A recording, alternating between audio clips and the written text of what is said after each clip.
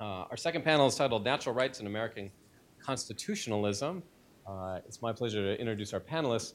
I also, after the panelists speak, Roger Smith, who had wanted to be here with us today, was scheduled to be here with us today. He had a family situation. He just couldn't travel to South Bend, but he did send some comments. So I will read some comments from Professor Smith after our panelists make their comments.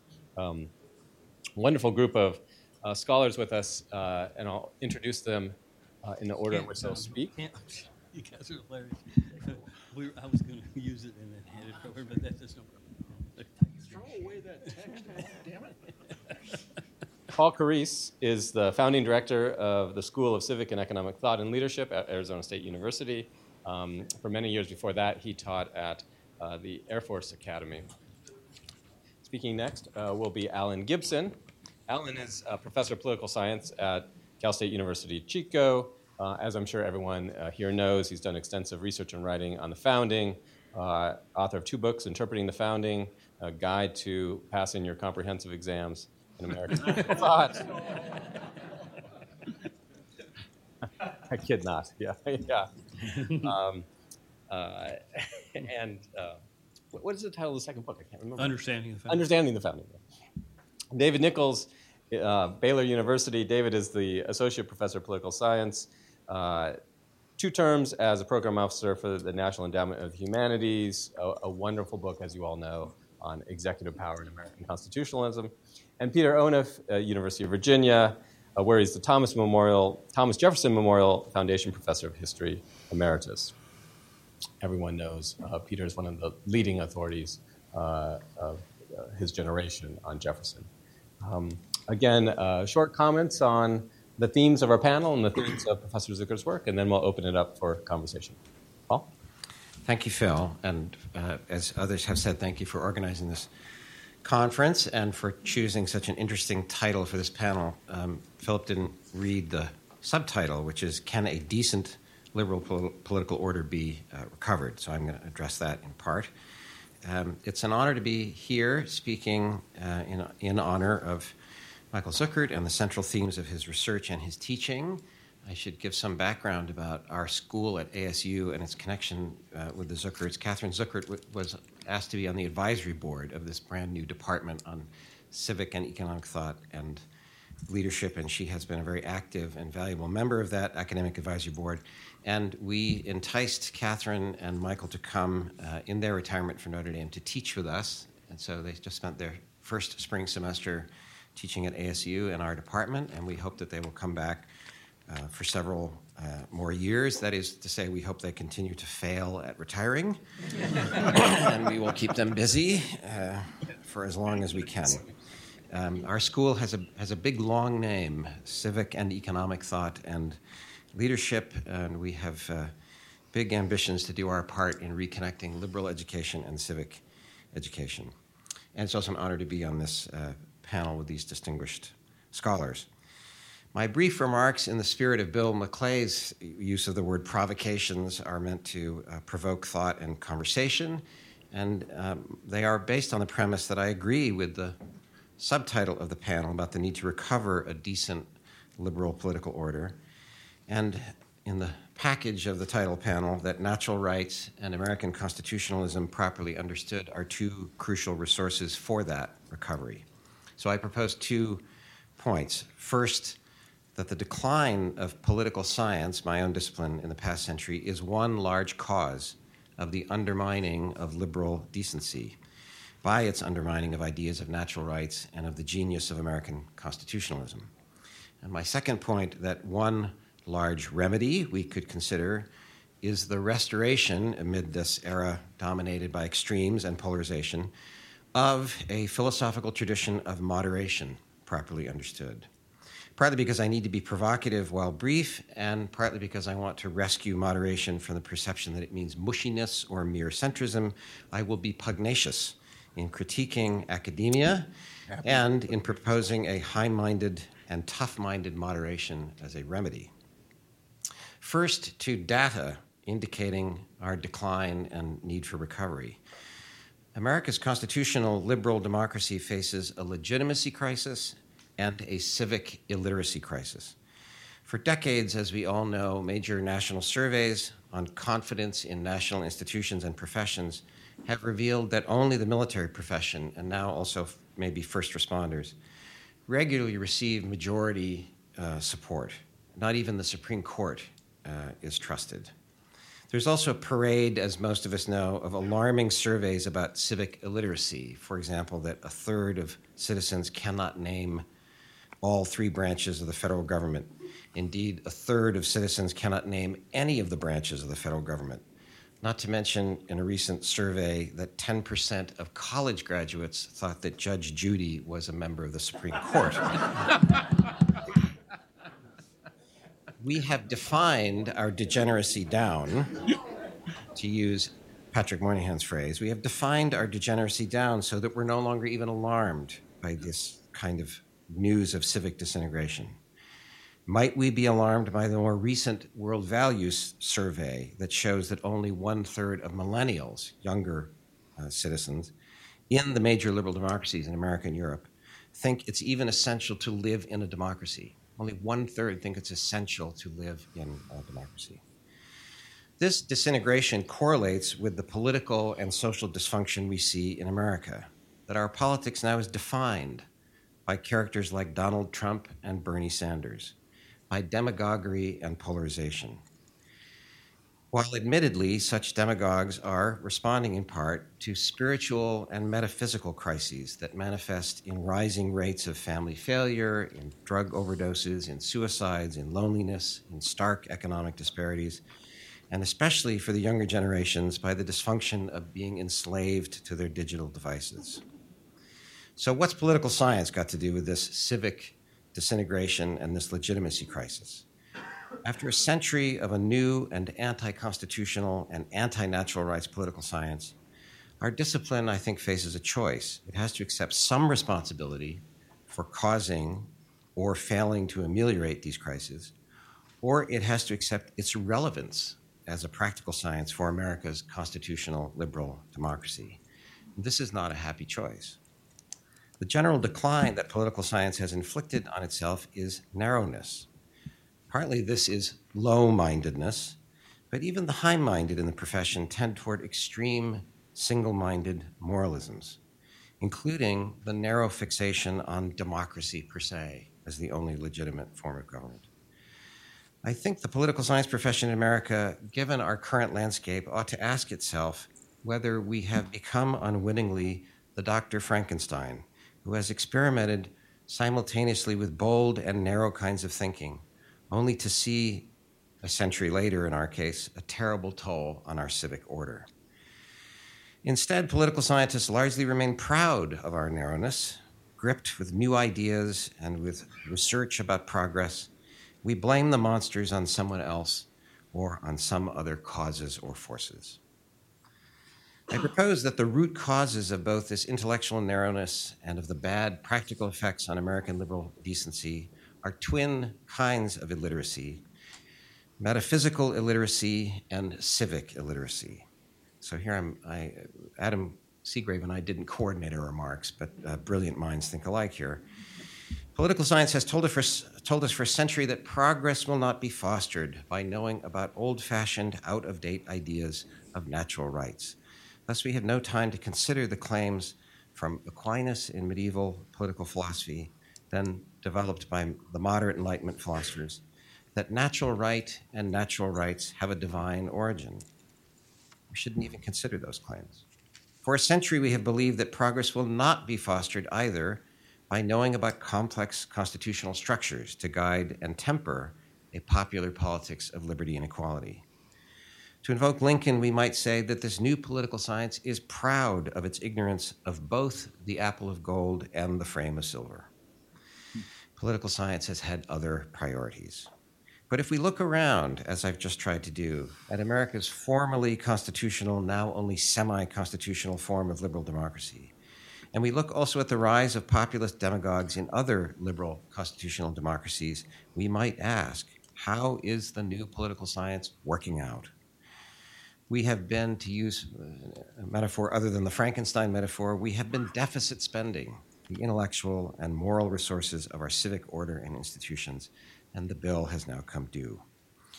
So now from cause to remedy, I propose the need to recover in the American university, and particularly in political science, a philosophical tradition of moderation, which I trace to awareness about the tendency of human thought and action to go to extremes.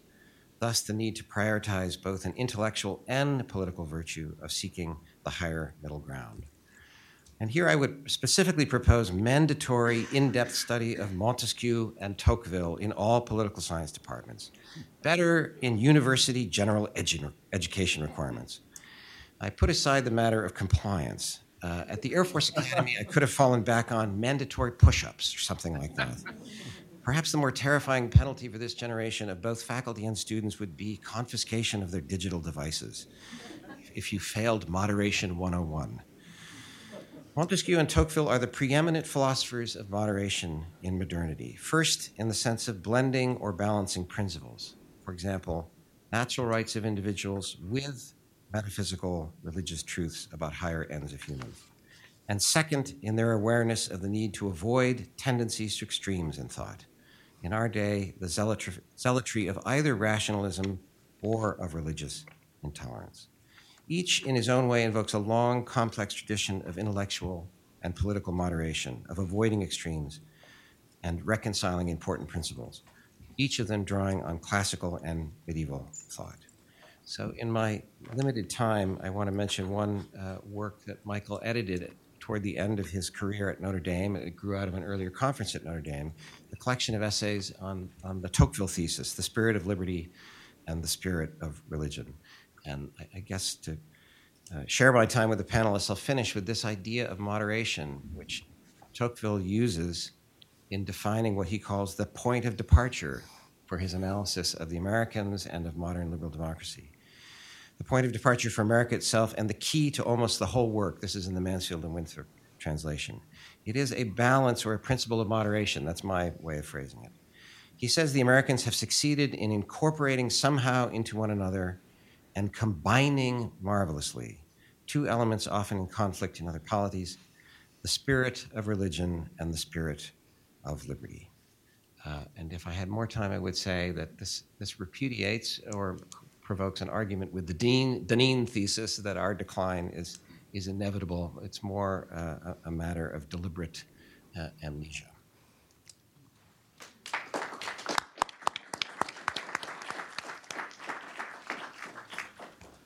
So my second book is Understanding the Founding, A Guide for Launching Your Dissertation. So I'm honored to be a part of this panel and the celebration of Michael Zuckert. He's been a source of edification, inspiration, and friendship now for, I think, 27 years. I remember the first time I met him at a Liberty Fund meeting, and I embarked on an effort to persuade him of my interpretation of Martin Diamond. And I left that conversation thinking I'd convinced probably the most prominent Straussian I'd ever met of that interpretation. I couldn't have been more wrong. And 27 years later, he still doesn't agree with it. And at some point along the way in thinking about this, I remember thinking to myself, it's just not going to happen, Alan. Why are you continuing to press this? And then I came upon the answer in, of all places, the Republic, relatively recently, and it was in Glaucon's exchange with Socrates, where Socrates advises him that you want to aim toward the one who knows, not the many who do not. And so often in my intellectual life, Michael Zuckert is the one who knows, and that's my explanation for that. Beyond that, so Paul began by praising the title for this panel. I want to begin by criticizing it. I don't think that our quest should be one of restoration, or at least not entirely one of restoration. I think there is a politics of restoration as there is a politics of progressivism. And so I'm not sure that America has ever achieved, I don't want to be flippant here, and I'm not saying that America is not a decent nation, but it has not achieved some of the things that are necessary to meet the full aspirations of the Declaration of Independence. I realize that is a very high bar to set, but it seems to me that we have not. We have not, over the course of our history, created full inclusion for a large numbers of sections of our population. That is what living up to the Declaration of Independence means for me in its living understanding. And this also raises the point that liberalism itself has always seemingly been trailed by illiberal ideologies, racism, sexism, nativism, white nationalism, have always come along with liberalism throughout its history.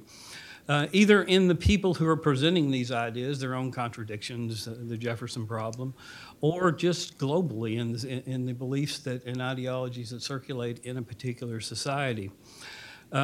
Roger Smith isn't here. I echo his teachings about this, and I think there's something along the lines of the fact that there are certain things that liberalism can't achieve as an ideology that help explain this. This is the way Rogers has explained it, and I think it's a good explanation to begin with at least. And that is that liberalism asks you to think about the proposition that all men are created equal. It asks you to be a rights-bearing citizen and you're one among many. These other ideologies tell you that you're special. They give you a sense of belonging into a group that's exclusive. They tell you that you're going to achieve salvation. Other people may not. And I think that that's a powerful explanation for why these things, these contradictory things, have come with each other throughout American history, throughout world history.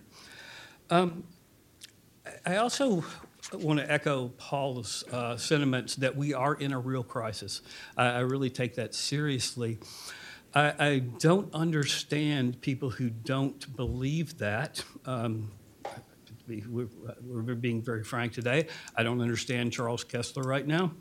I don't get it. I don't think that this is creative destruction, what Trump's doing. I think it is possible complete destruction. It scares me to death, to be honest about it. But I think in the immediate future, what we have and what's actually ongoing is something more along the lines of what political scientists, especially comparativists, call a transition to a semi-autonomous or semi-authoritarian state. And the semi-authoritarian state has this designation of a state that continues to have competitive elections in which basically there's non-interference, or to some degree non-interference, but that authoritarian leaders learn how to manipulate the population in such a way as to ensure their own elusiveness from responsibility to their electorate. I think that in the immediate future is the danger that America faces. Excuse me. And I think that is ongoing in the Trump administration by Trump himself and by the acolytes, and by his acolytes. So I'm worried about that. It was interesting to hear Paul's list of problems that we face right now. I have my own. I see at the core of this political polarization what is euphemistically called low information voters in the last election, increasing distrust of government, record lows of political efficacy, increasing assaults on government itself, on the idea that government can do anything well, on authority in any discipline and reason itself. The very real ways that our political system is in some ways tilted towards certain kinds of outcomes because of what I would consider to be constitutional drift, but also the threat of legitimacy to the system itself that results from false claims about its biases, declining support for democracy generally and freedom of speech, particularly by young Americans, vast and growing inequality, and of course, Donald Trump. So all of these things cumulatively and even individually scare me. When I think about remedies, I don't have the tight kind of explanation that Paul does for what he wants. I see many of the things that I won't give you the details for. I'll say a couple of things about this. Involved is simply running these things in reverse and hoping, and that's not very illuminating.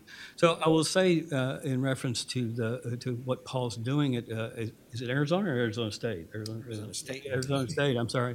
I don't feel safe anymore. It is. It's wonderful. I was a resident, a fellow at the James Madison program. It's absolutely wonderful. I'm going to be at the Kinder Institute in Missouri. They're particularly wonderful. They're giving me a year off next year. They're fabulous. These are the kinds of institutions. These are the kinds of programs we need to embed inside universities in order to create the constitutional literacy that we now lack, the political literacy that we now lack. So great job.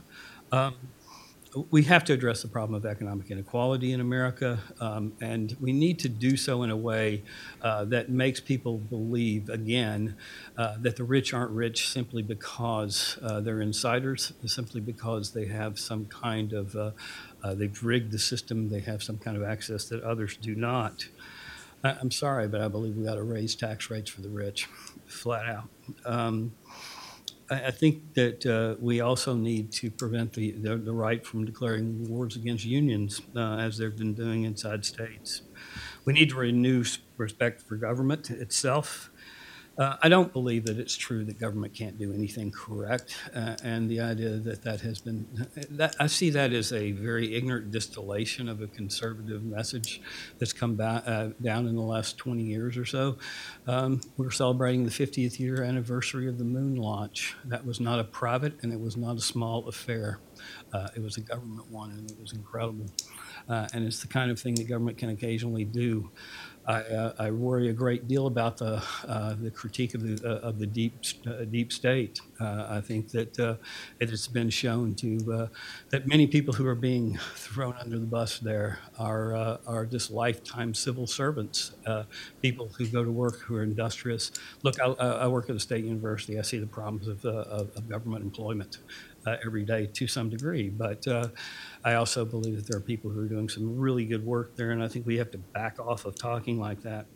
I've critiqued the right, and I agree with almost everything that was said on this previous panel with regard to what the left has done and the threat that the left poses to the university system these days with regard to not allowing the truth-seeking section, the truth-seeking function of the university. It's only one function the university does, but it's an essential function.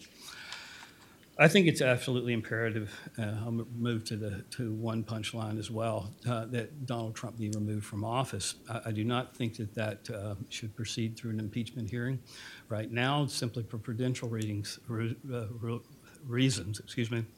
But I do think it's essential, and I think the right needs to join with the left in voting Donald Trump out of office, and they do need to do so with the consciousness that their short-term benefits will be less real, but that their long-term and most important commitment is to this political system and this Constitution, and that he is the primary threat to it.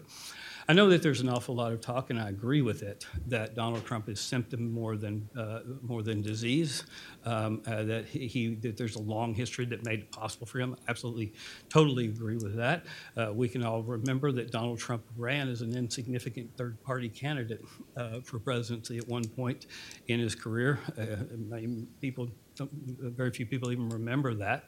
Everybody thought that was going to be the same thing this time. It turned out not to be the case. Paul has spoken to me in other kinds of venues, and I thought he was going to mention this today about the problem of the primary system with regard to, and I see that as one of the vehicles for leading Trump into office, is that there was never a moment in which a single decision was made between Republican contenders, that it was part of a kind of a general movement, and it was splintered so much across the board that he gained power, he gained momentum, and his demagoguery took hold. And so I'm for the reform of the Electoral College, actually, but not immediately. But I would rather see a reform of the primary system with regard to selecting presidential candidates than the Electoral College. All of this is somewhat a long way away from Michael Zucker's scholarship, and I think the distinction was made a minute ago between thoughts that have been inspired by Michael's work and his responsibility for them, and I'm sure he'll want to distance himself from some of these comments as well. This always happens to me at these kinds of forums these days. But I think the thing that brings me back to this is my answer actually to the rights infrastructure. This is part of my answer to the conditions that are necessary for us to preserve our political institutions right now. Michael talks about the rights infrastructure as the social institutions and the traits of character that make rights securing possible. Just to add a little flesh to the rights infrastructure in Michael's work, it is contingent. It doesn't stay the same. It devolves over time. And he will not spell it out for us. He doesn't give us the rights infrastructure. I think that's quite good. He points to it as the negotiated political space in a kind of interstitial political medium that is necessary in natural rights republics. And I think that is extremely profound. I'll finish with one final comment about Michael's work with regard to this. And so, the conversations that we'll have or have had and will continue to have about what the rights infrastructure should constitute are one thing. But I also asked myself a question when I engaged in a kind of deep dive into Michael's work a couple of years ago. I was on sabbatical and also had a couple of knee surgeries, and the occasion was of sitting and reading was really very available to me. So I read Michael Zucker during that time, okay? A lot of Michael Zucker, okay? And I came out of that, incidentally, with tremendous respect obviously for what he does, even more respect than I had before. Michael's got a better interpretation of the Declaration of Independence than Thomas Jefferson does. What did he know about it? But the other thing I asked myself, or I began to evolve to want to think about was, why does Michael Zucker like Locke so much? What's so important and special about Locke that deserves this kind of treatment, this incredibly detailed political history? The amount of reading and learning in that is just remarkable. So what was it? I came to three answers about that. One of them is Locke's conservatism, and I don't mean his contemporary conservatism, obviously. I mean his anti-perfectionism. I mean his opposition to trying to ask of a thing that which it cannot give, almost a kind of an Aristotelian dimension of it. I've heard Michael talk about, with equal hands, hippies of the 1960s admonishing them, and adventurism in foreign policy by recent conservatives. Not that recent, but fairly recent. And I think that this echoes through in his understanding of Locke as taking a political system that doesn't do everything, doesn't try to do everything, but does what it does well. The other part of this, the second part of this, is this idea of natural equality as an animating principle of a didactic and a moralistic principle upon which there's even virtually a teleology or a trajectory to American history because of the principle that all men are created equal being put in the Declaration of Independence and being such a prominent symbol of what this nation stands for.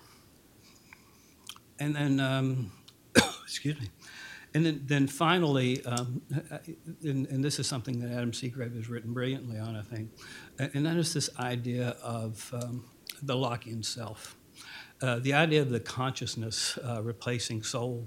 as I understand it, the transition that's being made here, and the idea of a life plan and the self as the exercise of reason in a way that Locke has an understanding of reason and Hobbes does not, in creating and generating life plans for individuals. There's the preservation of a kind of an Aristotelian understanding here, and nevertheless a disconnection from teleology here that are both very interesting and establish a kind of in-between status for Locke that in my opinion, constructively complicate the ancients versus moderns distinction. So those are the things that I've learned from Michael Zuckert. But those three things I mentioned also because as we think about the rights infrastructure, I keep those as background principles to inform the specific things that we might do as we move forward to preserve the natural rights republic.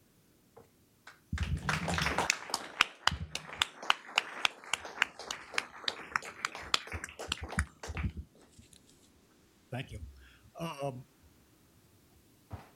I was told that we should focus on the topic, recovering a decent liberalism, rather than on Michael's work in order to promote conversation on the topic. I'm going to ignore that advice and instead focus on Michael's work, not in order to provoke conversation, but in order to provoke Michael.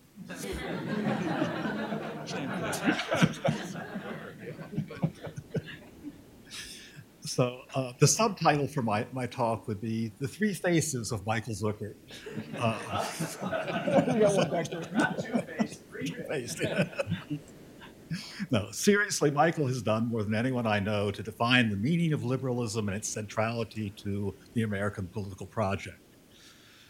As so many of you have already pointed out, Michael has shown that modern liberalism represents not a mere evolution, but a major development in the history of political thought. And though many ideas were percolating at the time of the American founding, each of those strains of thought was transcended or transformed in some way by Lockean liberalism. Michael has sought not only to explain what liberalism is, but also to show that it can be a foundation for a decent political order. Again, as it pointed out, in order to do this, he's been willing to engage in a little bit intellectual father beating, taking on his teacher, Leo Strauss, in arguing that Locke broke from Hobbes in one decisive respect, that Locke argued that in addition to the rights, man also had duties in a state of nature.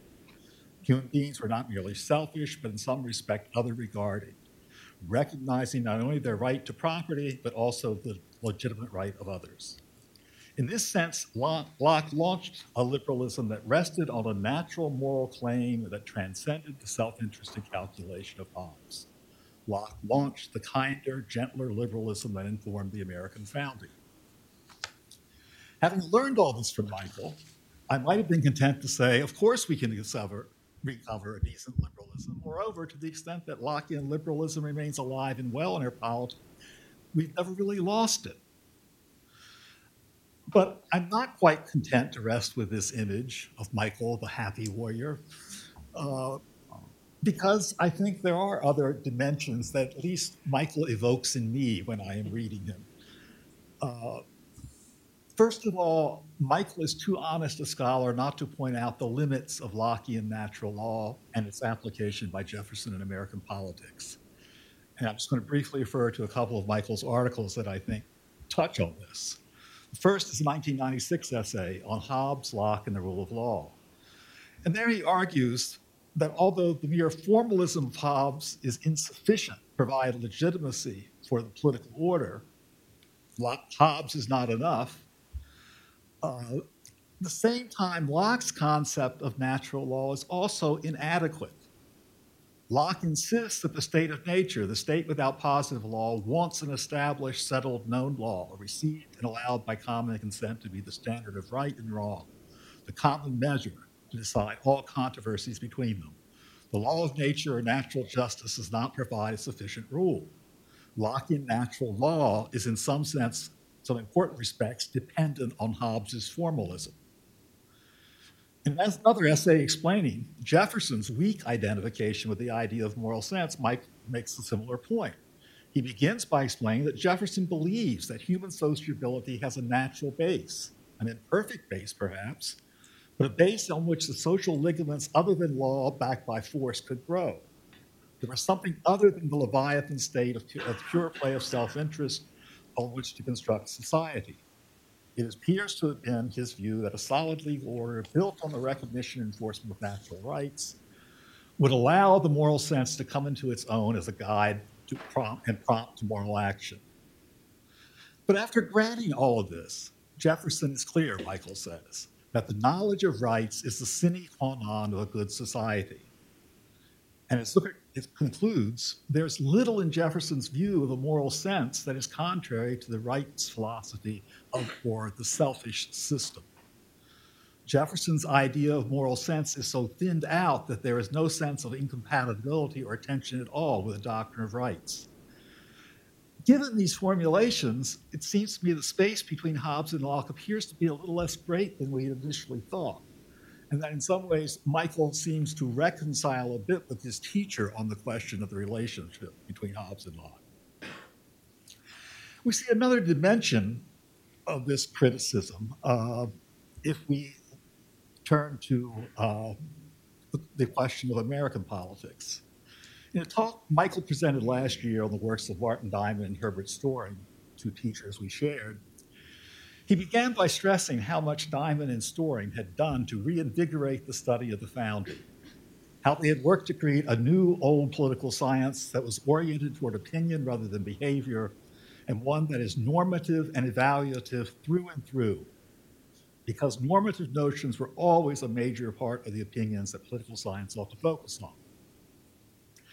But Michael went on to raise serious questions about the viability of Diamond and Storing's project. He argues that in one important respect, their approach to political science and their view of the founding was problematic, because while their work on the founding offers a defense of the Constitution based on modern liberal principles, their political science harkened back to an ancient view of politics. Now, I can't possibly explore Michael's argument in depth here, but on the simplest level, he says that for modern liberals, the dominant fact about American politics is the assumption of equality. But as political scientists trained by Strauss, Diamond and Storing were steeped in a view of human nature and politics that rested on a view of human inequality. Thus, Michael concludes that there was always something problematic about their defense of the American regime.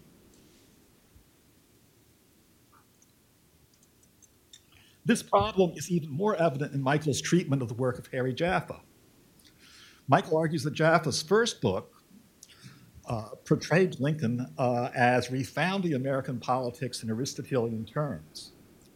But eventually Jaffa concluded that this approach was inadequate because it presented the American regime as in tension with its origins or its founding. Jaffa's second book, 40 years later, A New Birth of Freedom, took a radically different tack.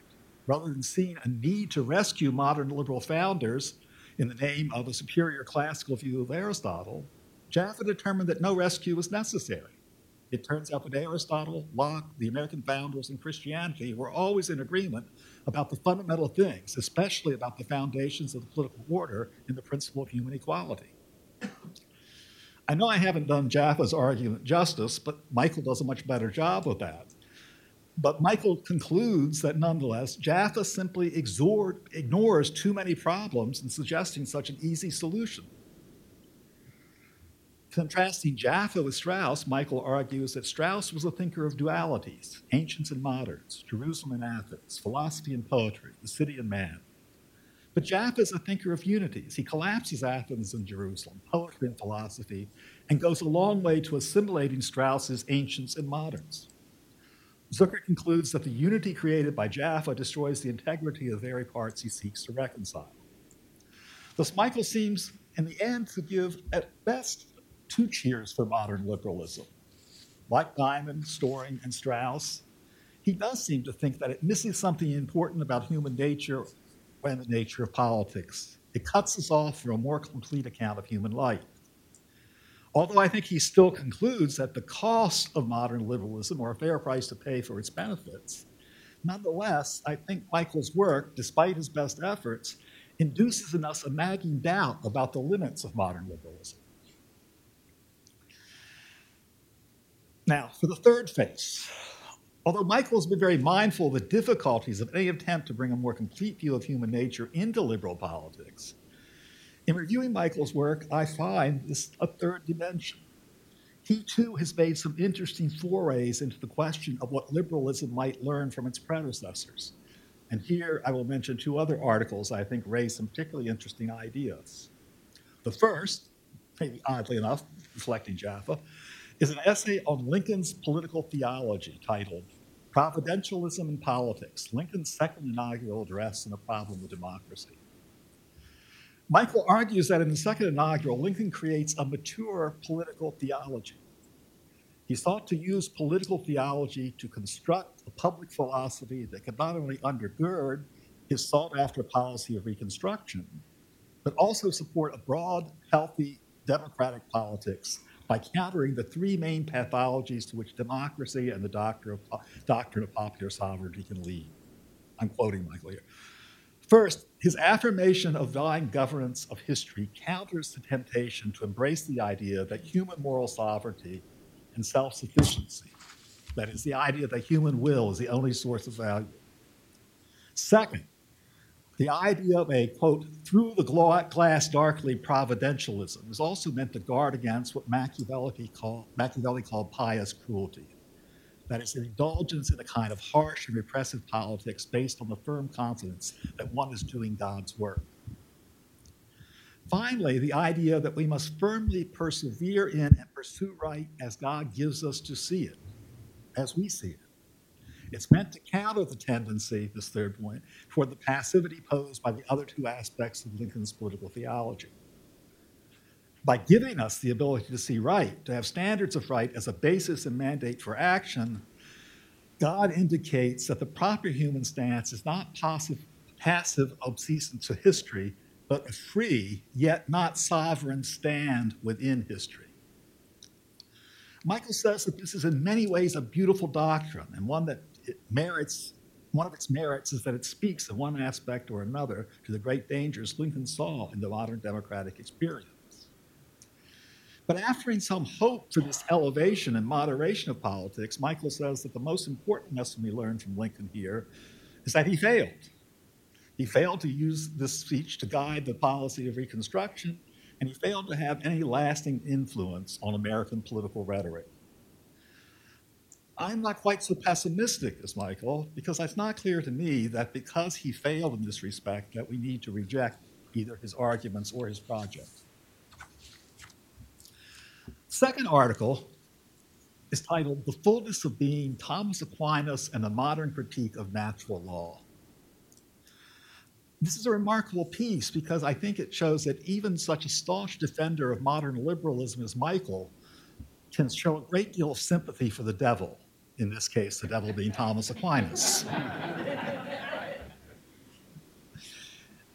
Locke states that nature cannot be known from the natural inclination of man, but Michael suggests that Aquinas offers at least a plausible response. Again, there's not enough time to lay out Michael's argument. Let me just mention a few points. Unlike Locke, Aquinas refuses, Michael says, to reduce human beings to their mere desires. Human beings distinguish between what they do and what they think they ought to do. And this is not necessarily reliant on the notion of teleology, it is an empirical observation. Aquinas also recognizes that people can be wrong about their notion of the good. But that does not mean that the good does not exist. The good is that which maintains its integrity over time. Indeed, all inquiry must begin with the idea of the good, or as Michael puts it, the idea of being itself. This is the starting point for all arguments.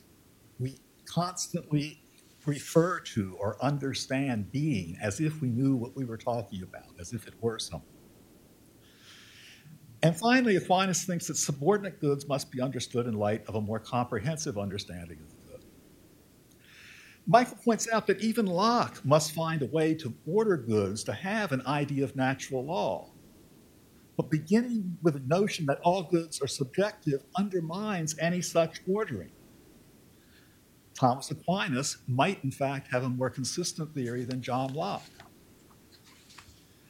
I do not mean to suggest that Michael suddenly became a Thomist. Michael argues that Aquinas' project is ultimately tied to the desire to know the most comprehensive good, to know God. I don't think Michael's prepared to make that leap of faith. But Michael ends with a question, not a conclusion, a question as to whether Locke is clearly superior to Aquinas in providing an adequate foundation for natural law. I do not expect miracles such as Michael's Thomistic conversion. But Michael's writings do encourage me to think that there is some hope for a decent liberalism to survive. Perhaps more hope than Michael has expressed, that modern liberalism does not represent an insuperable bar to a more robust idea of human nature and politics. I will conclude, as Michael himself once wrote, in response to Alan Bloom's despair about the current generation. I do not see young people, Michael said, my children's generation, forgetting how to love, no longer caring for children, disinterested in the life of the mind, indifferent to beauty. Bloom began his section on students by admitting he'd been wrong about nature and convention. I am suggesting that he remained wrong because he became more wrong. For I think, Michael says, he has too little faith in nature, is too quick to confuse changes in convention with the loss of nature. We would be foolish to be naive and optimistic about family and education and many other things at a time, but we also must remember that nature is nature. So I'd end with a few propositions that might give us some hope. Nature may still provide for Michael and for us a basis on which to question the dogmas of a relative modern rationalism. Liberal rationalism is not the only way to explain or to understand a liberal political order. The very openness of liberalism, political openness of liberalism, undercuts dogmatic epistemological assumptions that may have accompanied the rise of liberal thought. And although we should not seek to reduce all conflicting strains of political thought into some artificial or mythical unity, the inability to do so should not lead to the opposite conclusion that all these dualities, ancient, modern, Jerusalem and Athens, poetry and philosophy, are so hostile to each other that we are forced to choose one side or the other. Perhaps human beings are more complicated and can handle some healthy tension in their lives and in their thought. Moreover, human beings should recognize they're not gods, they're not pure minds, and therefore see that the attempt to find such purity is in some fundamental sense misguided. These propositions provide a recipe for recovering or discovering a decent liberalism.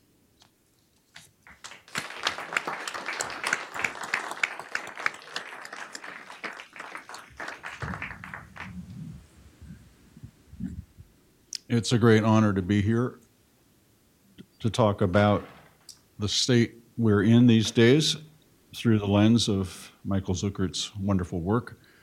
I loved Paul's apology for the entire last century of political science. I'm inspired to offer a much less grandiose apology for historians who are implicated in the state of modern knowledge and understanding. And specifically for, I think, the biggest problem among my colleagues, but one that we're struggling against, which is the fallacy of history as progress, that progress is imminent in history. Clearly, we need to get over that. There is no teleologic to history. It only goes where we take it, and we don't know where we're taking it. But that's our challenge. I think events like this are good to reassure us that we are among like-minded people. And while we're complaining about the therapeutic needs of our students, let's acknowledge that this is a therapeutic session for us. I'm feeling pretty good. And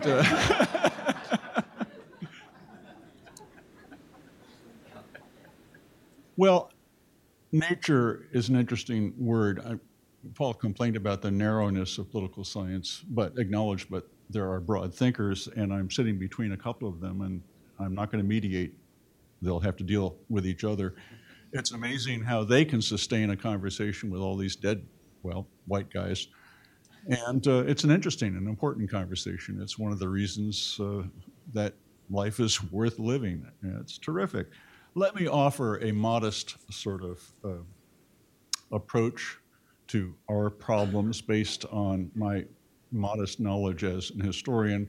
The redeeming virtue of historians is we really don't know very much, but we know, and we think we know, and we have working premises about what constitutes workable facts and hypotheses on a very minor scale. This is, I think, redemptive because we never get, and we resist, and that's why my point about progressive history, we need to resist the idea that we are simply narrating the progress of history. It's important to remember that professional history comes out of nation making in the early modern world, and it's all about legitimating nations. So, not surprisingly, there is a celebratory, exceptionalist bias to all national histories. But we have a set of practices and a way of approaching the past that I think can get us beyond the fallacies of imagining that we know the direction of history. If anything is clear in the last generation, it's that the progressive promise, the collective American dream, is not working out. It's not just that we need to challenge the state and all its deep and bad doings. Of course, lefties in the 1960s can claim some responsibility for that first great assault on the state, but it's been a universal assault on authority in which right and left have joined together. Well, here's my very modest narrative I want to offer. What I see happening now is a coming back to the conditions under which people like us struggled to overthrow the old regime. I see something like a new old regime, but we're not paying attention to it, or we're beginning to pay attention to it, but not in useful ways yet. I think what Michael has to teach us about constitutionalism is central to a process of getting right with the world as we understand it. The very modest notion, I think, that there's a way of bridging the tension between what is given in the way the world we are born into is constituted, and a conception of constitution that is descriptive about that world and that seems to be given, something that we couldn't possibly on our own or even in combination with others do very much about. And then that wonderful moment in the early modern world when people like the American founders imagined that they could make a world and could frame a government that is a constitution in a new sense of the word, something that is the product of intention and design, with an awareness of what the conditions of freedom are and must be to sustain this project. The tension between the given and the constructed, what we could do as agents in history, the bridge between that in Michael's work, I think, is a robust, capacious conception of nature, an idea of nature that begins in our self-consciousness, self-recognition, self-possession, or aspirations to possess ourselves, to become citizens, and therefore to do something about the world that we live in. Of course, the expectations of the founders would be dashed, the Union would collapse. In many ways, the founding is a failure. Yet at the same time, I think we can see that the spirit, to use a favorite term among my theoretical friends, the spirit that animated the founders is one that resonates with us.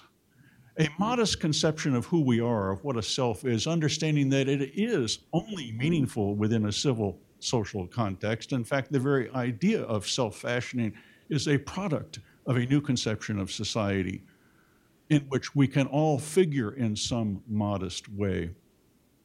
This idea that nature is something through self-examination we can understand in a way how we need to be in order to survive as the people we imagine ourselves to be. Now, what I want to say is I don't know what nature is. We historians don't answer those questions. I'll leave it to you theorists. But I will say that we are a moment in world history as I think we're all beginning to see it, in which we can justifiably, understandably be nostalgic for the world encountered by opponents of the old regime, by small r Republicans, by people who came to call themselves Democrats, by liberals, people who imagined that individuals can count. But they can't count for everything. They're not gods. That's an important theme of what we've been talking about. I like the way that Adam was talking about foci and centers. I'm all important in my world, but my world is a very, very small one. And I recognize humbly that I don't account for much. And it's that knowledge that makes me happy about being an old person and being a nearly dead white guy. And I do believe, however, and I think most of you feel this, I hope you feel this with your students now. It's been 6 years since I've taught undergraduates. But they always kept surprising me, even in my cranky old age. I think there is a source of renewal there. I think they do recognize the things that matter to us. That is, that perpetuating that sense of self. I think the disillusionment of the techies in Silicon Valley with devices for their own kids is illuminating. And I think there's a lot of new understanding and knowledge emerging about among our young people about the big challenges of the future, which have to do with whether or not there will be selves in the future. I think they get this. Here's my brief view, and I'll offer it as an historian with very little authority. When I said we're facing the new old regime, I mean the growing inequality that Alan talked about. I mean the emergence of dynastic impulses that are very powerful associated with that new inequality, so that we have a very attenuated sense of a collective or public good. And much of that attenuated sense is instead invested in what we now call tribalism, or kind of a new corporatism, which in its own uncanny way resonates with the corporatism of the old regime. What we're lacking, and it seemed to be lacking, is the framework within which the kind of self that Michael's talking about is meaningful, is a focus and not a center. I think the great challenge is to recover before it's too late a sense of self that does define in many ways modernity. I'm not going to go back to the ancients. I see with Michael, at least when he's a Lockean, that there's a moment in Western history and then in world history in which the idea of the importance of the individual takes on a new cast within the context of global markets, within all the regimes that emerge to define modernity. Those are at risk, and they're at risk in two directions, and this is what I want to conclude with. In one direction, it's familiar from our complaints during this therapy session about the new regime of privilege. It's interesting that rights talk may be diminishing, and there certainly is an emergence of privilege talk, usually in a pejorative sense. It's about other people claiming privilege, or what it amounts to is groups feeling vulnerable, marginal, and endangered or oppressed to claim a new kind of privilege because of their condition. Why not talk about rights? What's all this talk about privilege? And privilege, of course, taken to its extreme, and this is what we revolutionaries worried about in the 18th century, privilege taken to extreme means that the few will prosper and thrive at the expense of the rest of us. That's the short version of privilege.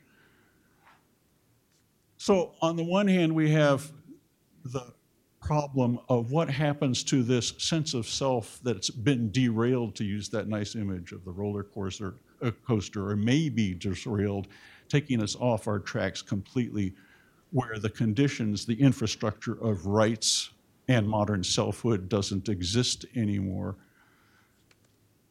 Well, the other danger that danger on the one hand of the self-indulgent, self-obsessed, narcissistic, mediated individual is the possible and terminal displacement of self in a mediated world in which we find other ways to get work done, when it's not even important that people be consumers. In fact, hold on to your consumerism because it's your last claim on selfhood. Everything else is completely attenuated and at risk. And the self who exists as a customer, well, he or she exists as long as it's worth it for those who construct us. In this era in which we recognize social construction, imagine this: we are being constructed, and the very idea of the individual, consenting individual, self-reflective individual, in touch with his or her own nature, is at risk. Are we nothing but, we like to think a bundle of rights is a nice explanation of property. Are we nothing but a bundle of consumer tendencies that can be monetized? Do we even exist anymore? I think there is this profound existential threat that the modern idea of the self, which still resonates with us post-Locke, partly thanks to Michael Zuckert, that sense of self is at risk. Now, I don't want to end on a gloomy note because I told you I was happy about being nearly dead. Of course, I'll always have misgivings about being white, but there you have it. I do think there's hope, and I think it's a civic hope, and I love the word decency, and it has to do with not setting a high bar, but moving modestly in the here and now to do what we can do, because the world belongs to the living, as my man said, right now. And we are, and I even acknowledge it in my own case, I'm still living. Is it too late to worry about those who come next? Have we failed the rising generation? Will that generation even be rising under the conditions that we have constructed for them? It's a good question, but that public good, higher education, that very opportunity to become somebody we would recognize as a self who wants to live in a democratic society. Let's not complain about, and go ahead and complain about postmodernism if it makes you feel better, but this is all epiphenomenal. What's really at risk here is any sense of the public good, of a rights infrastructure, of a constitution, of a system of governance, of a system of providing for the welfare of our fellow people on this planet, in this case, fellow Americans. Well, I think we can do better. We can't reverse the directions that we're all bemoaning now instantly. We don't matter that much. But maybe we could demonstrate to our children that we're aware that we're implicated in the world that they inherit. Jefferson said that the earth belongs in usufruct, that is, in trust to the living. What have we done with that trust? So let's not blame the victims, because I think everybody in this late modern world is in the status of endangered victim. Let's imagine what we can do collectively to not restore a wonderful time at the beginning of modernity, but to remember that there was a notion of human nature, and whether this goes back to the ancients or not, I will leave up to you, political philosophers. We need to sustain that conception of the self and the opportunities that that self has to matter in their own history, in a world that still exists, a world that they can continue to make and remake, that doesn't make and unmake them.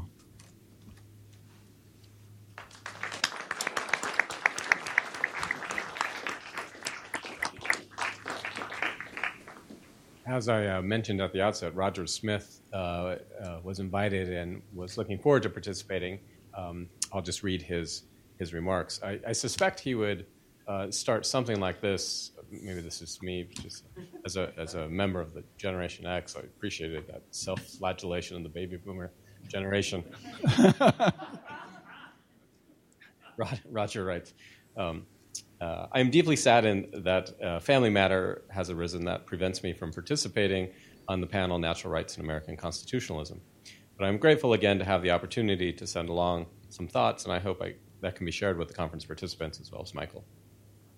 Fortunately, as part of a recent American Political Thought Symposium in honor of Michael, I published an essay that would have been the basis of my remarks today. There I note that Michael and I have long agreed that, at its best, American constitutionalism builds on the Locke-influenced republicanism of the founding generation, and particularly the understanding of the American Republic. And particularly the understanding that the American Republic should be dedicated to the project of securing, over time, the basic rights of the Declaration of Independence for all people, of all colors, everywhere, as Lincoln put it.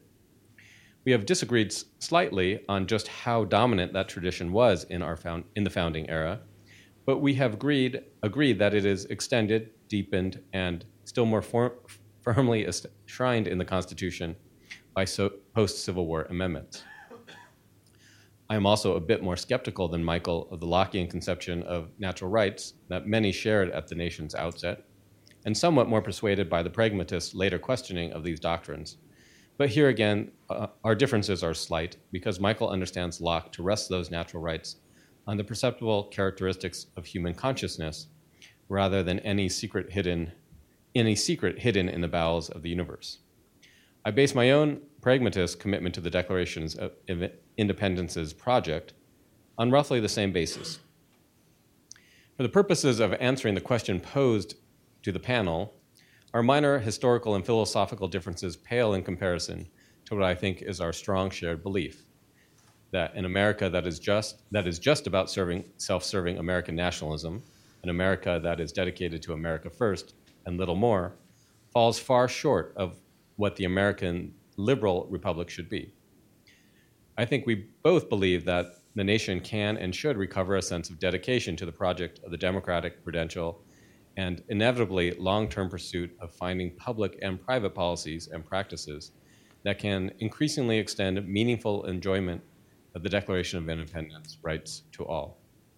This is a vision of a decent liberal political order that can provide a basis for meaningful unity.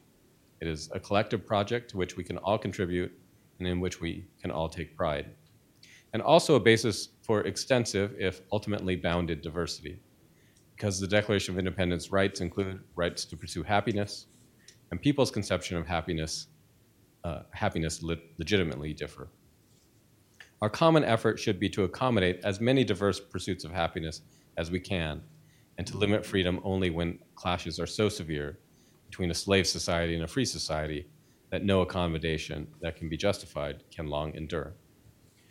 I would have argued that this general sense of shared commitment to the Declaration of Independence project represents both a recovery of a decent little liberal order and a guide to how to extend it successfully in our time. But these remarks from an absentee panelist are already taking up too much time, so I will go on to some personal notes. I've known Michael since the early 1980s when he faced professional and political challenges posed by having been trained in part by students and supporters of Leo Strauss, then more controversial than today, and by having become active in the Minnesota Republican Party, then less controversial than today. From our first conversation, the first of many, in many venues over many years, I was struck by the truly remarkable intellectual integrity and personal decency of this man. He had some views that differed from mine, and we argued them, at times intensely. But Michael never did so in a manner that suggested he was trying to win points for his side. I sometimes did. It was always clear that he was really trying to get to what was right and true. If that required him to challenge the views of some of his teachers, he was always willing to do so, in person and in print, even if there were professional costs.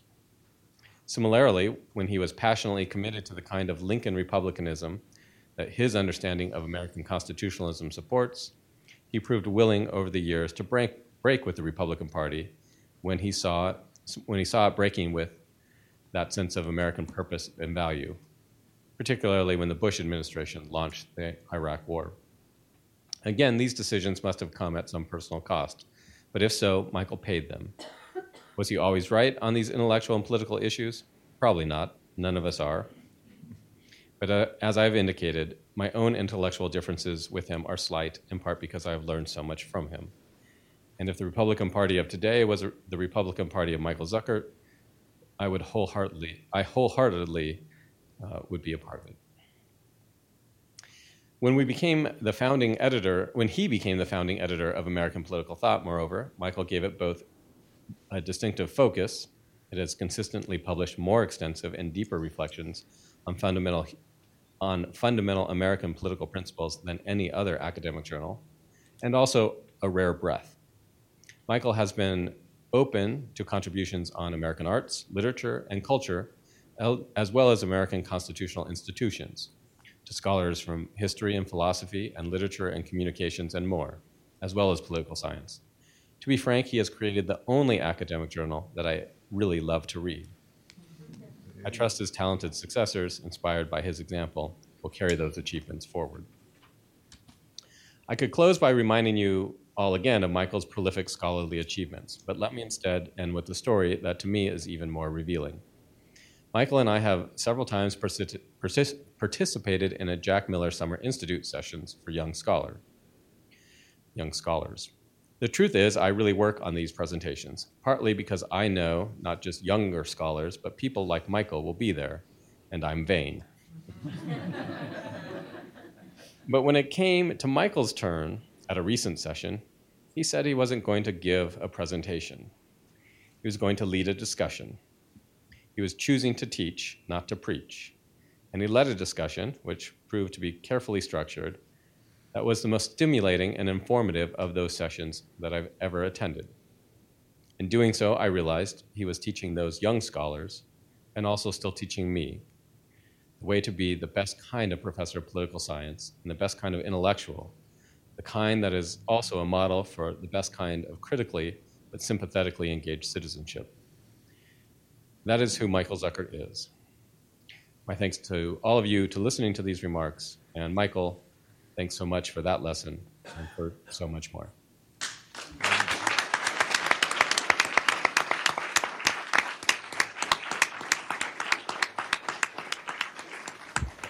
We open the floor. Oh, Michael, maybe you'll comment. When you ask questions or make comments, please introduce yourselves. I know most of us know one another here, but for those who will watch the video later, it will be helpful if you introduce yourself. Well, actually, the only thing that strikes me as addressable in this context, I mean, that's to say, a focused presentation that really called on me to say something pretty much specific. I mean, I will say to Paul, now that I think of it, I have a few more things to say. I don't feel safe. Montesquieu is not the answer to every question, and that he would be deepened by, for example, bringing him more into touch with some of the other early modern philosophers. So I'll to my current boss, I'll say that to him. But I was struck by everybody's comments, I assure you. But I was struck by David's challenges to his attempt to provoke me, which were, I thought, remarkably thorough and well thought out and challenging, just as he meant them to be. But I think it would take like the rest of 3 weeks to begin to respond to what he said. So I'm going to pass on that as an effort, as an overall effort. I just don't feel up to it. But I do appreciate that you dug through all that stuff, quoted all those quotes. Most of the good ones, by the way, came from Lincoln. So, so let me leave that. But if there are some more specific things that come up, maybe I'd give a hand at that. I realize this is. Oh, I'm sorry. Oh, hi. I'm David Schaefer from Holy Cross College in Massachusetts. I realize this is not the forum really for political debate, but as is my wont on this occasion, I cannot leave unchallenged the claim that America suffers from a dynastic privilege, if by that is meant an economic dynasty, nor that it suffers from a problem of economic inequality. It does suffer, as we all know, not only from the sort of civic and moral problems that Paul and I think Adam Seagrave have touched on, but it also certainly suffers from a poverty problem, the problem of an underclass, the causes of which are not, however, the enormous salaries earned by CEOs and baseball stars and rock musicians, but rather a whole set of social pathologies that I think everybody is aware of that range from illegitimacy to lousy public schools operated by teachers' unions to, I won't go through the rest, the high crime problems in minority neighborhoods about which my son-in-law speaks and writes frequently.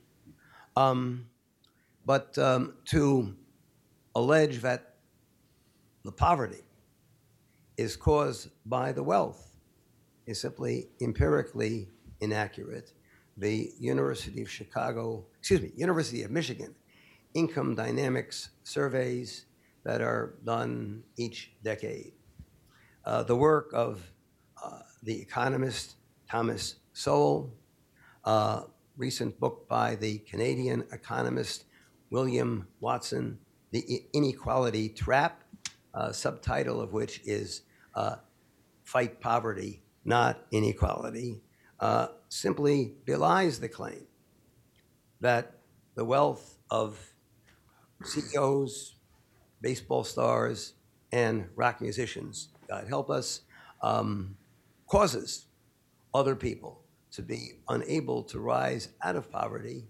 If that were the case, then the desperate attempt of hundreds of thousands of mostly poor immigrants to make it into this country, mostly illegally, would be inexplicable. Are they really so foolish as to want to escape democratic El Salvador or China, to endure the oppression of dynasty in this country?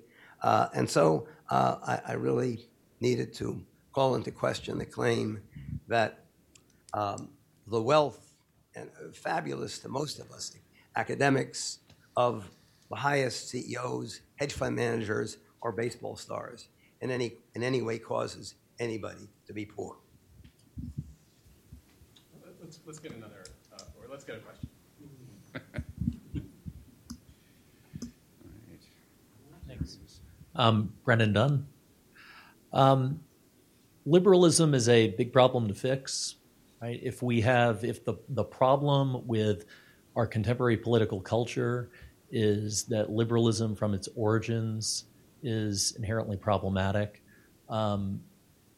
that's a difficult thing to navigate around. I guess my question is, could it be something smaller than that? And I think looking back at American history, I think it's easy to say that we're in a unique spot, right? Our political and social upheaval is somehow unique today, but obviously you have the Republican Party and the Federalists, you have the Jacksonian era, the pre-Civil War era, Reconstruction era, populism and socialism, civil rights, Vietnam.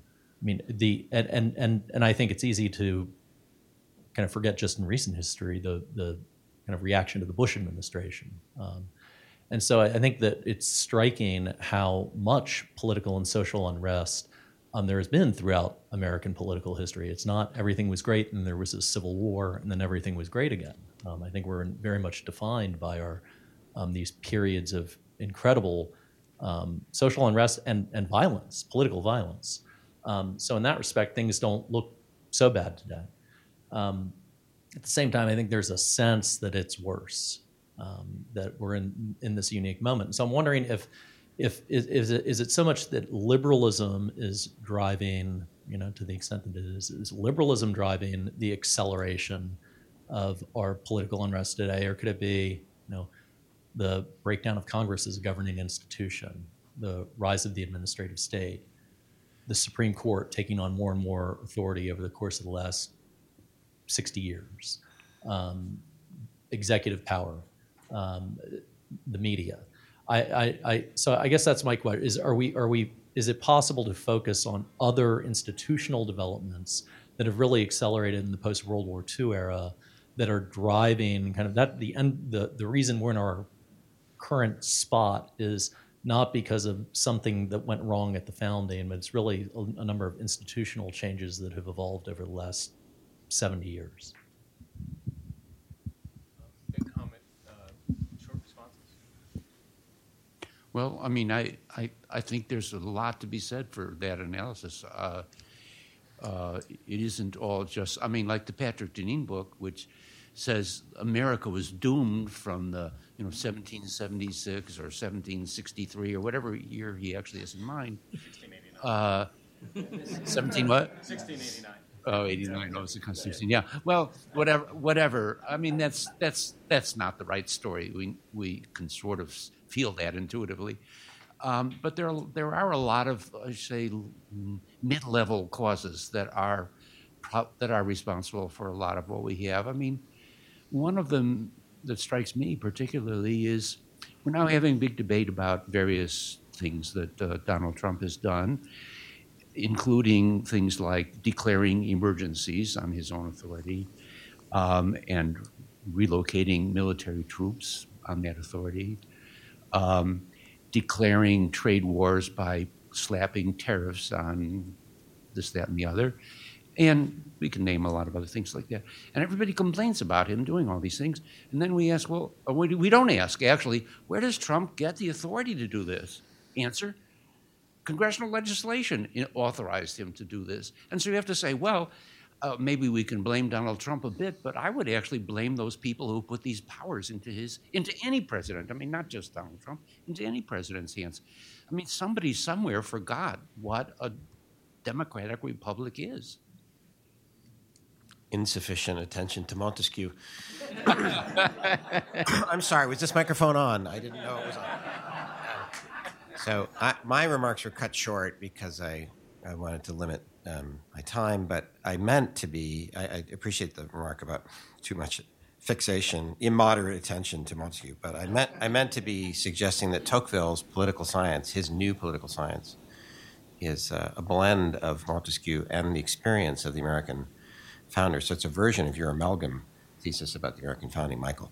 Yeah. So but Michael's this point is that a new political science tried to replace the political science that Tocqueville appreciated and called for as a new political science. And so we would now want to fix the problem of Donald Trump by replacing him with a megalomaniac Bernie Sanders or somebody else from the left. Is this the solution? So to go back to recover more moderate and balanced ideas of what a self-governing constitutional democratic Republican is, rather than have a replacement in a spirit of vengeance, a replacement for Trump. Actually, I should. My comment to Paul was actually taken out of context, but it was taken out of context by me, which is I was once on a panel at one of the conventions, and somebody in the audience stood up and made a comment, or allegedly raised the question, and he went on for a very long time, and at the end of it, nobody could quite figure out what he was asking. And on that panel was another Montesquieu, I would say fanatic, but no, I don't want in this context, but another Montesquieu fan, which there are many, and deservedly so, Diana Schaub. And Diana stood up there and says, well, that's right. I don't know what the question was, but the answer is Montesquieu. So, but about that question, if you think about the maladies that you listed, Tocqueville anticipates quite a few of those? Why would we concentrate power in certain ways, but also have a kind of populism in parallel with it, and losing a middle, moderate, reasonable, complicated view of liberal democratic self-government?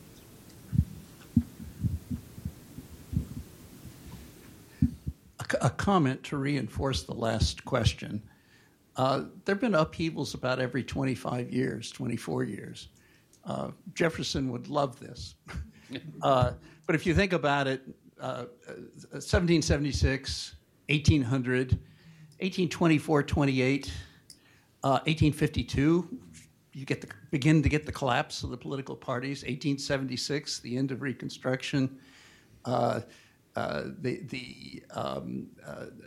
is it? 1896, with the transformation of the Democratic Party under the populist wing.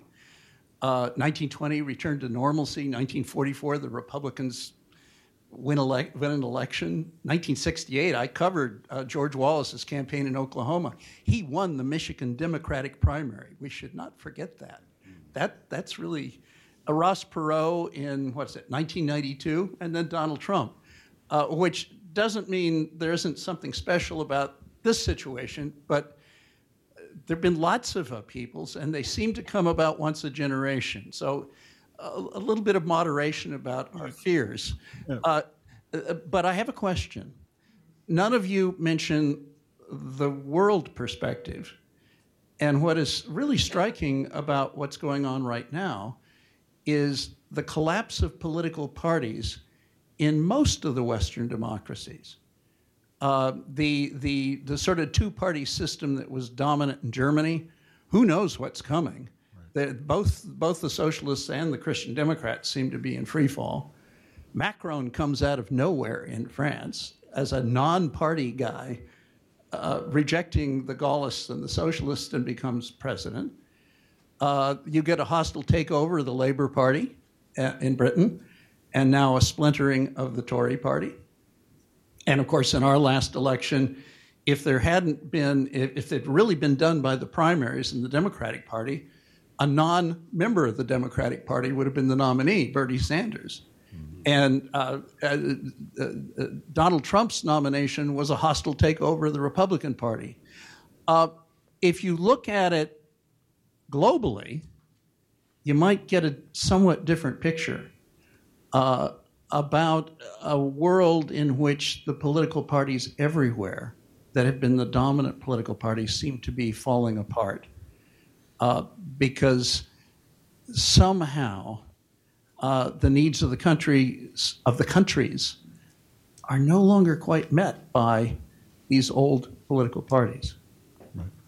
Well, I'll briefly answer. You're exactly right with trying to dial down our sense of alarm in American history, and that is, we've had recurrent crises, and we like to think there's always in response to, or in the consequence of these moments, that there's a renewal in some way, that we can always invoke the Constitution, that there are, however poorly understood or defined, a set of premises about who we are and what our rights are. And that has gotten us through a lot of rough patches. But then you raise the alarm by setting it in a global context, and quite appropriately, we're now talking about how you do democracy. The political culture and the institutions in all of the Western democracies. And it is an important point to keep in mind because we are not all that different from these other places. There are, in other words, things that we share. This moment of disillusionment with the traditional way of doing politics with political parties.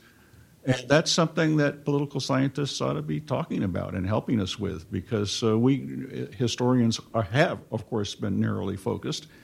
And I think that's part, actually, of a new awareness that the old way of telling the story that is a national story is insufficient for the nation at this moment in the history of the world. So there's a lot to worry about, but let's worry about the right things. But let's take the steps right now. And it seems to me that, at least in the short term, Paul, I hope this is true, there's enough of a reaction against the abuses of the constitutional rule of law that there'll be some kind of correction, but I think it would be a mistake to think that that's going to be a full correction and that the damage can be undone. I think damage is being done all over the world, and we don't know what's coming next. And the reason I raised the alarm, it has to do with the possibility of regimes such as previewed in Western China now of a surveillance state that suggests, and now they're selling this to, you've read about Ecuador, they just bought the whole package of the software so that they can have a surveillance society too. And what's your answer to that? Australia also. Yeah, onward and downward. I just want to say a word, Paul, too. This is probably somewhat unfair, but it is almost like you're saying, well, the world's burning down. Don't worry if your house is. I think there's some, some tension there. I see, the rise of authoritarian governments across the world in a populist mode as a development, as a real threat to democracy. I think this is the first time in my consciousness I can just remember democracy being put on the defensive. For my whole lifetime, I've seen democracy as somewhat inevitable, and I realize all the teleology that goes with that. And I realize it's naive, how naive it was to believe that. But it seems to me that people across the world are saying, should I choose democracy? If I have to choose between democracy and material well-being, for example, I'll choose material well-being. I don't necessarily need self-government. One of the interesting things about Michael's work, I think, is the relationship he draws for Jefferson between self-ownership and self-government. Jefferson is, in Michael's narrative, the founder who makes the transition that republicanism is the only kind of form of government that can deliver liberalism, and the way that's set up, and I hope I'm not mischaracterizing anything you've said here, is that individual self-ownership then gets projected into public ownership of government, holding it accountable in that way, and I see that as something that's being lost right now in the world, the necessity of being able to hold leaders accountable, the vitality of that conception. We don't need to lose that. To be fair, in the Depression era, there was a worldwide concern about corporatism, fascism, and it can't happen here, as Sinclair Lewis rhetorically put it, meaning it could. Well, thank you very much. I would like to insist on the global dimension of the crisis. I think that despite the fact that, of course, there have been crises of democracy long before in American and in other countries' histories, there are three factors that make the actual situation quite frightening. The first is that the spiritual foundations that a republic presupposes are eroding everywhere. They presuppose, for example, the idea of a common good, as Paul was saying. They presuppose the intelligibility of the common good. All social constructivism and postmodernism has taught us that there is no way of knowing objective norms. Everything is subjective, and when we see that people become automats that have to be manipulated by algorithms, because there is no truth that we are looking at, but only memes that have to become successful in the political game. The second factor is indeed the phenomenon is not limited to Europe or to the United States. It's a general phenomenon, and probably historians will once say that from 1991 to 2016, we had a golden quarter of century where the hopes of globalism and liberalism seemed to become rampant. And in 2016, something's happened everywhere. And for me, the first alarming sign before the election of President Trump was the election of President Duterte in the Philippines. I do not know Filipino, but I can read in English the discourses that this man gave in the campaign before he was elected.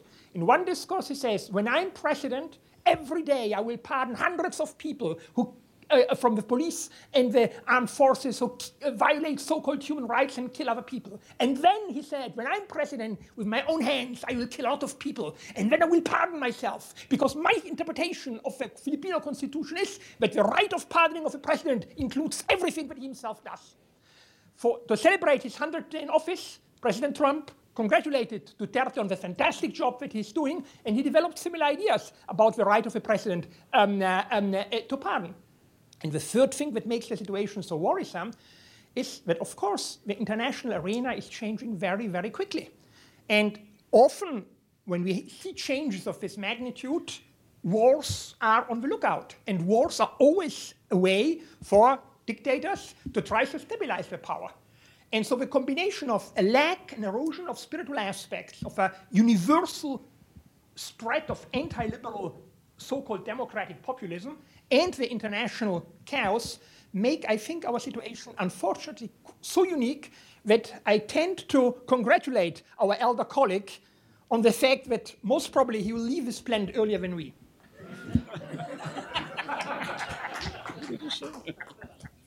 Other questions? I'll just make a comment about the chain of thoughts that Paul Ray started with.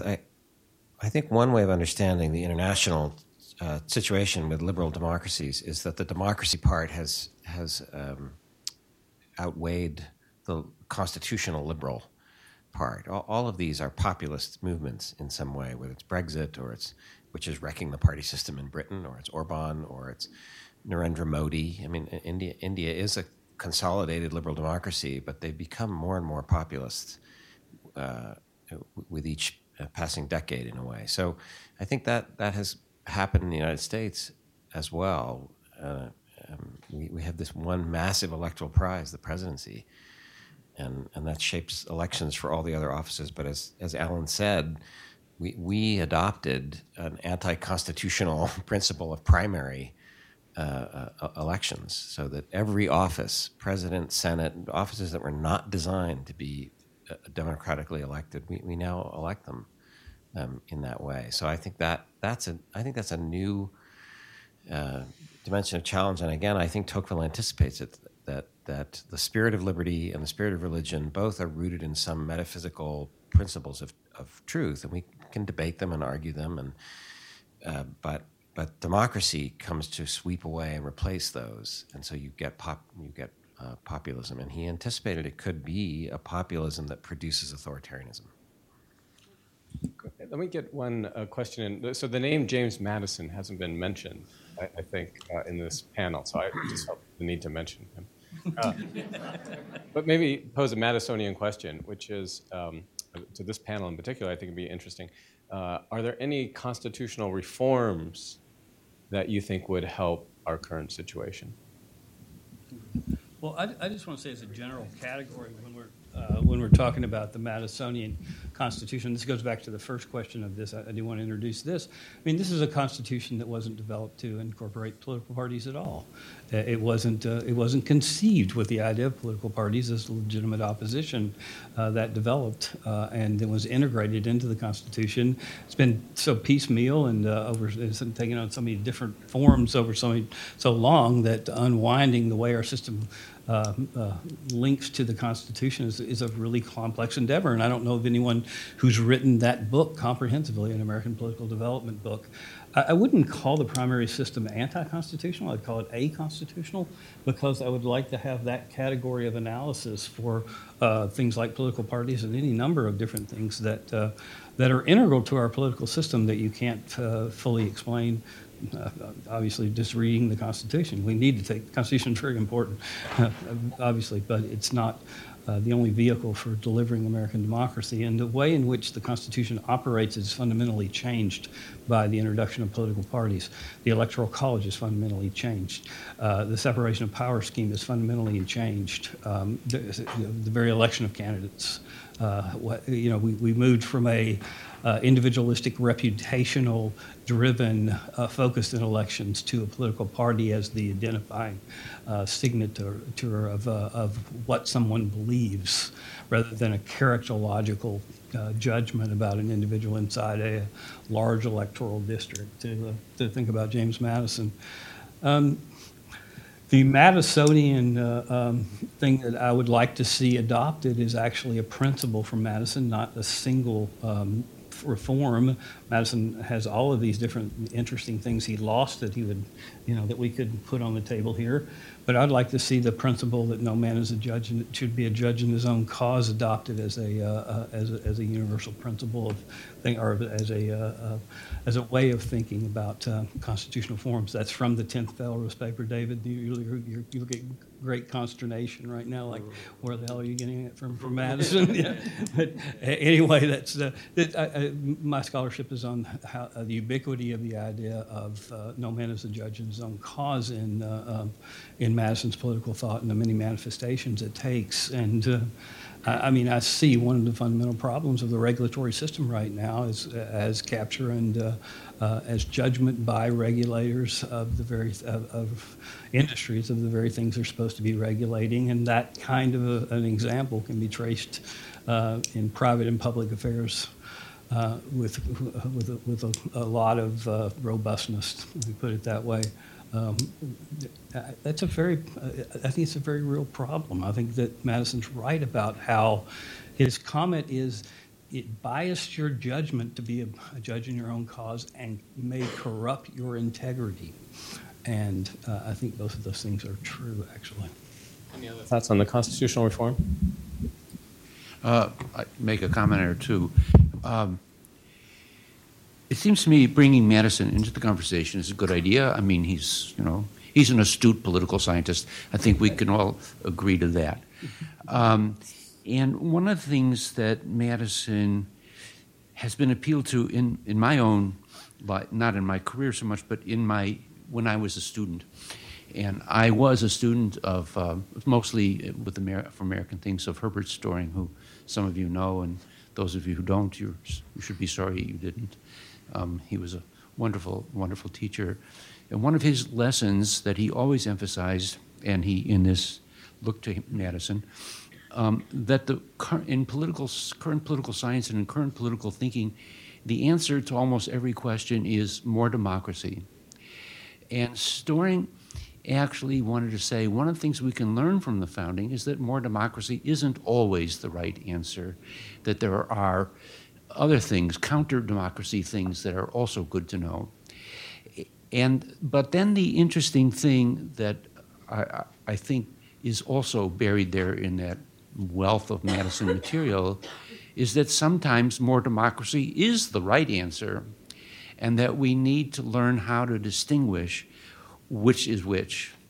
And so that's a hard thing because it's not like a formula. There's some formula somewhere where you can figure out just how much democracy you need and how much counter-democracy. But I think having a frame of mind which is open to the idea that sometimes democracy is the right answer and sometimes it isn't would be very helpful, just not so much a proposal. So in this line, of course, many Trump-like issues come up. Like, I think one of the things that needs to be controlled, and this goes back to my Lockeanism, I suppose, is we need to control the rules about delegation of power. That Locke is very strong. The founders were quite strong. Legislators. Oh, I'll get it straight. Legislative power should not just be promiscuously delegated to anybody. It's a power that belongs to the legislature, and behind the legislature to the people.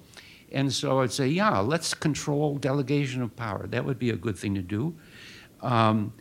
There shouldn't be an attitude that I see voiced by many, many, many people, by William Barr, mostly. He's voicing this the most of anybody out there, that the executive is a crucial institution in our government. Yes, it is. But that doesn't mean that we should forget what the founders also remembered, that the executive is a dangerous and problematic institution, and so we shouldn't give the presidency the benefit of the doubt every time the issue comes up. And so it's changes at that level that I think could be useful to us. I'm not particulars. I'm in general dubious about constitutional amendments because the very people who benefit from the arrangements that we now have are the people who will make the decision about whether we should change those arrangements. Normally, they don't favor change in that circumstance. So Please join me in thanking our panelists.